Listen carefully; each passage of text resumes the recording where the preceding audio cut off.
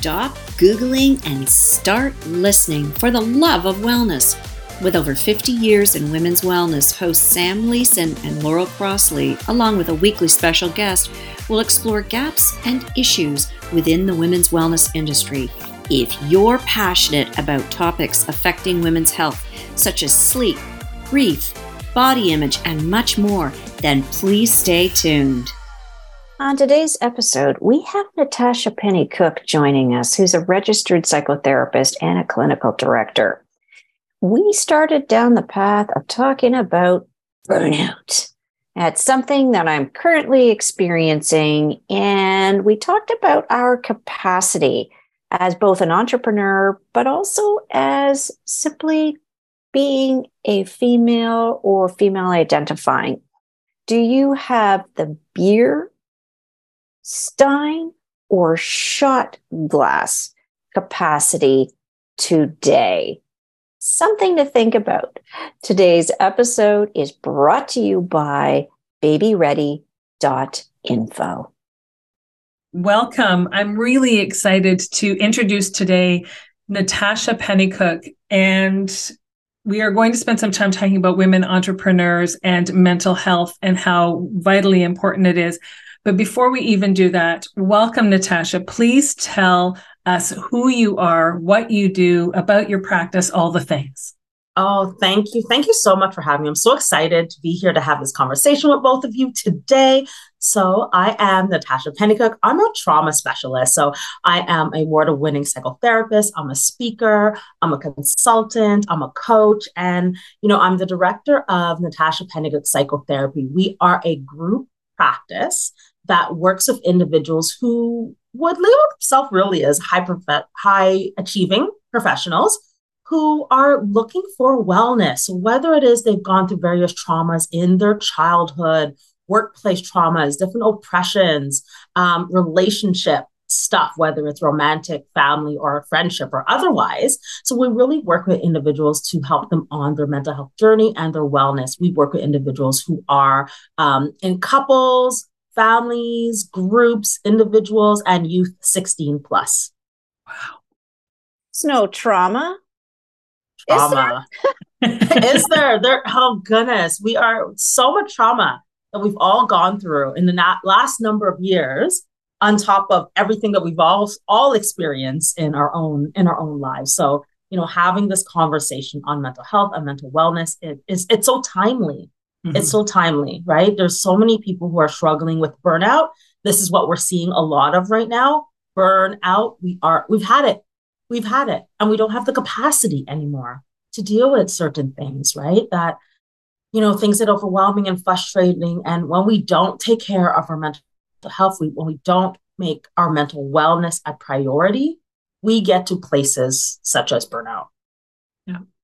How do you start? Where do you start? I mean, the challenge is, yes, that burnout is a real thing. And I think truthfully, everything that's been happening over the last, I say 3 years, but let's be truly honest. I'm going to say 10 years because it was a culmination. Everything just came to a head because we could put a spotlight on it, because we were all sitting at home, theoretically not doing anything else. So we had time to put a spotlight on it, but it's definitely been building and building and building.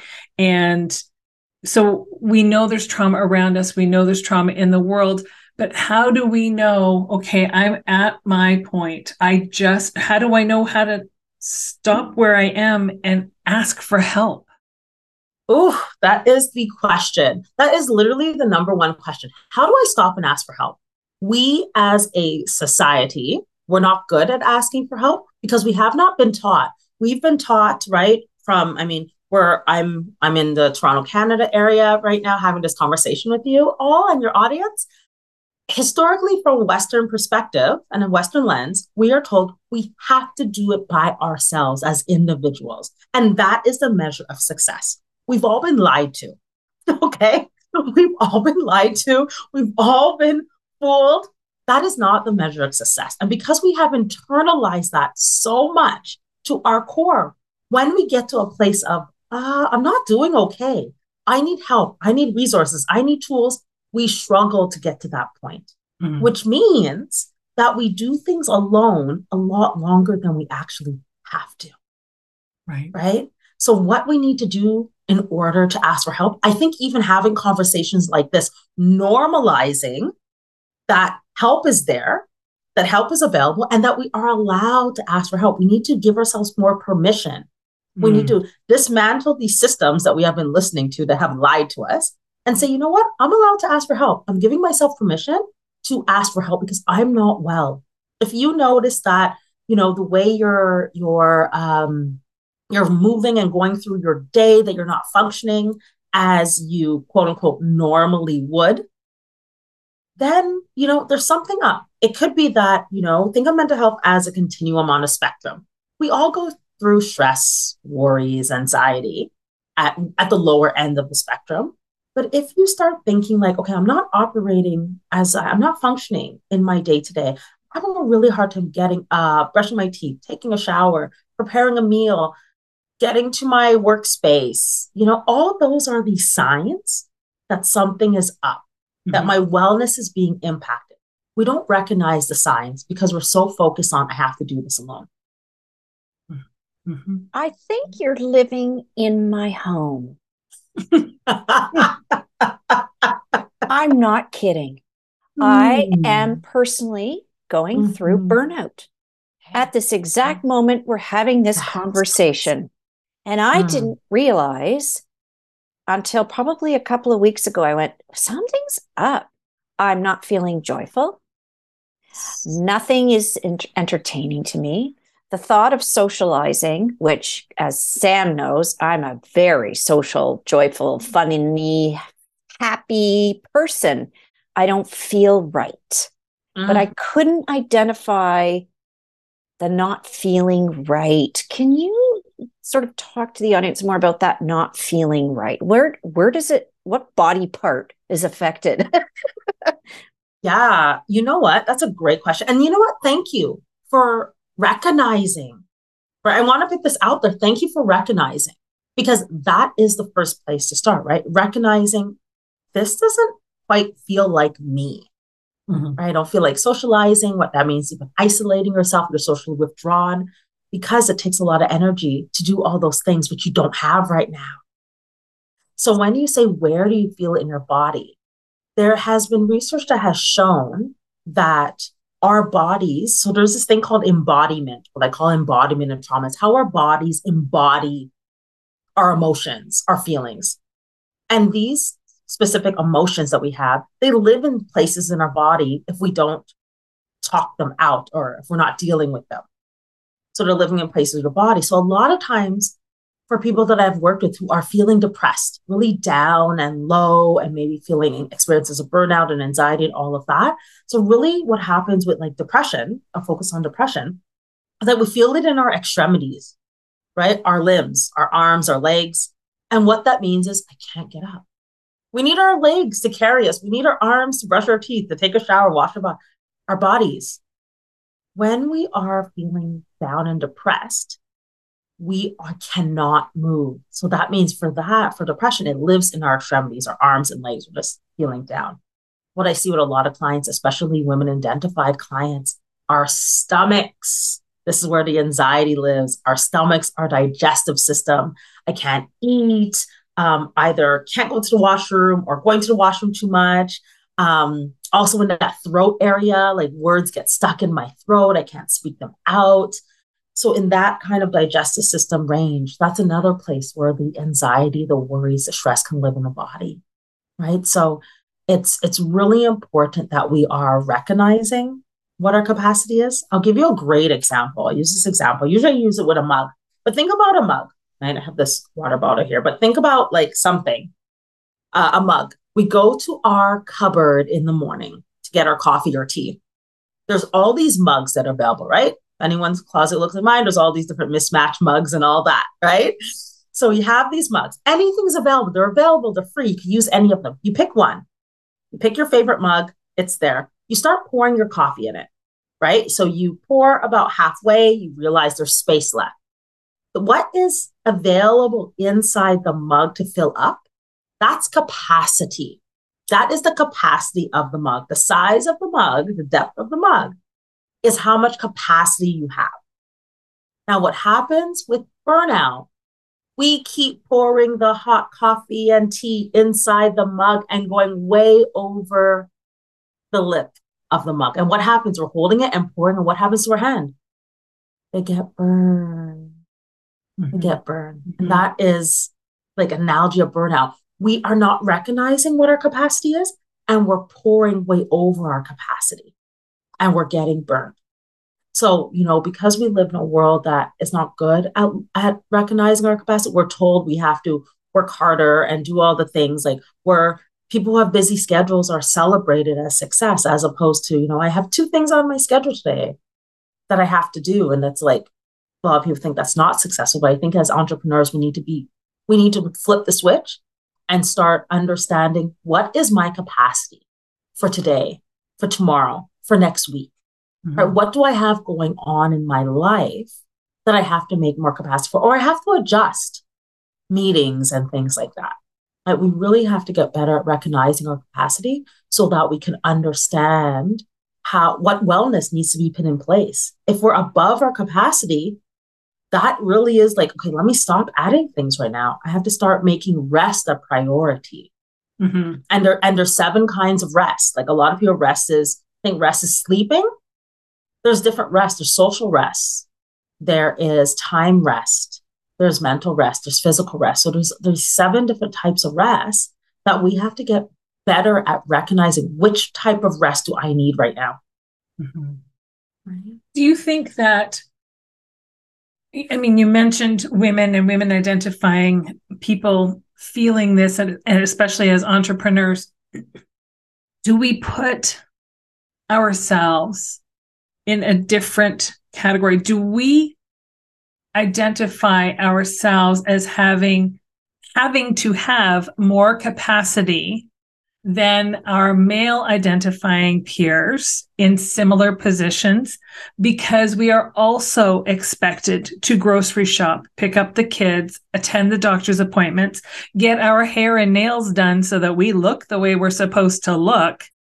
Is it possible that we all have the same amount of capacity, but the expectations from society, rooted in stereotypes, I get it, but they're there nonetheless, are just unattainable? Oh, absolutely. Absolutely. 100%.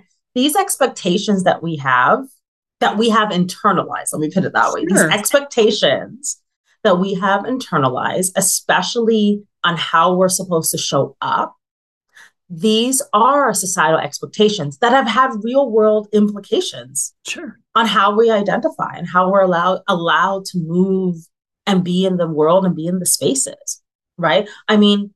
As women, and I could definitely think about myself, I have to do a keynote next week. And I'm thinking, okay, I have to make time to get my hair done and get my nails done because it's in person. And I'm going to be in a university platform with 100 people and because there is this expectation as women that we have to have these things done.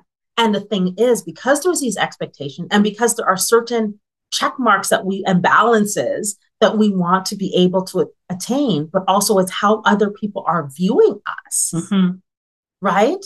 So yes, there's the expectation, but then it also goes back to how am I going to show up so I can show that I have these certain expertise. So 100% you're right, Sam, because it is these expectations. It's how we have internalized them, but it's also this, I want to say, the system of patriarchy that we are all, that we have all been systematized in to follow suit because we are judged that way.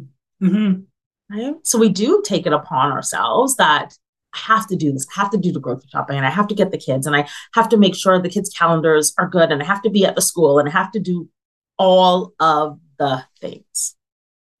I think about my dad, who was an entrepreneur. My dad had someone who ran the house, who did all the secretarial work, because that's what it was called back then. Made sure everything was all groovy. And that's how he became a successful entrepreneur. Yeah. was my mother. The support, doing the support, right? It's interesting because when we see a lot of these very successful individuals, right, on LinkedIn, everyone's sharing their success. A lot of people aren't mentioning the other social aspects behind the picture. And you're right. Your mother being there, making sure, right, the suits were ready, the clothes were ironed, the food was on the table, the kids were okay, the kids were being quiet when there's a business meeting, like all of these things were a support and allowance for dad to be this great entrepreneur that he was. And then when I became an entrepreneur, crickets. Yeah. Because now you're expected to be the most amazing entrepreneur and do all the stuff your mom did. So do everything dad did and do everything mom did, but you doing it. Yeah. And then we have burnout. Because who can do all that, right? Without help. No one. Yeah. That's it. So we get into these weird cycles that impact our mental health. And I think as entrepreneurs, it's really starting to reevaluate and renegotiate and redefine how we're going to do all of this, right? And we're in a space that we can do that and we can make it more public that, yes, I understand that these are the systems. I understand that this is the narrative, but this is how I'm doing it. This is how I'm doing it. And this is hard. It's really hard and it's a challenge, right? And people not only sharing the great wins, but also some of the challenges and how we overcame them. Because it's time to change that narrative. Let's normalize it. Right? It's hard to be an entrepreneur, be a woman, and to always show up. It's challenging. Sometimes, I mean, for last month, May, I took time off and I said, no, this is my month of rest. Because if I don't recognize that, I'm recognizing that my cup, it wasn't overflowing, but it was getting very close to that top. And that's my ding, ding, ding, ding, stop, rest. Now's the time, right? So I think that's it. Everyone, while you're recognizing what kind of cup do I have today, where's my ding, ding, ding sign in that cup? It might look different for everyone. It may be today I have a large cup and I can go right to the tip because I have a lot of capacity. But some days I have a really small cup and my threshold line is right at the bottom. Couple of little drops and drips and I'm done. Yeah. I'm thinking I'm designing in my mind right now a product. So one looks like a shot glass, and every time you have to deal with something that day, it's equated to an ounce of something. I feel like I'm at the shot glass level today. You're at shot glass level today. Yeah. So this is it. And this is really good. You recognizing that you're at shot glass level today. So that means everything that you then organize today has to recognize that this is what I have today. It's all I have today. Right? Yeah. This is what I have today. And it's okay. And that's the thing. Be okay with it. Let's accept that this is what I have today. Right? What we do as people, we compare ourselves to others all the time, especially with social media, right? Over the last couple of years, everyone's on social media. Everyone's gotten these gorgeous brand pictures and all of that. So everyone looks like polished and everything all the time. Let's recognize that, today I don't got a lot, but this is what I have and this is what I'm coming with. And that's okay. That's the biggest obstacle though, isn't it? Giving yourself permission to be okay with having a shot glass today and not feeling like you're a failure for not having a beer stein. Yes, exactly. Love it. I was going with the shot glass. I was going with the salmon type of analogy. I was trying to follow suit. Beer steins are pretty good. They're 20 ounces. That's a lot of stuff. That's a lot of stuff. That's a good day. Oh my gosh, I can't catch my breath. But how do we get to the point of giving ourselves permission to acknowledge that without flogging ourselves, because that's what we are inclined to want to do, because we figure if we flog ourselves, then other people flogging us won't hurt us as much. Oh, yes. That is so true. But listen, let's also, what's the word? Let's also normalize that the way I treat myself is how I am teaching others, to treat me. Right. Right? Yep. So if I keep flogging myself, that means I am allowing others to see that and then to treat me in the same way. Right. Let's prioritize treating ourselves with kindness. Right? We don't do that. We don't show ourselves gratitude. We don't give ourselves permission. So let's start treating ourselves with kindness. Say, you know what? Okay, that was a big mistake. All right, what did I learn from it? Okay, how can I move forward? Yeah, we don't do that enough. And I think that is a total learning process. Yeah. And don't beat yourself up for learning it either. Yeah. No flogging for that either. Exactly. Which we do. I think we're going to title this called Flogging and Beer Steins.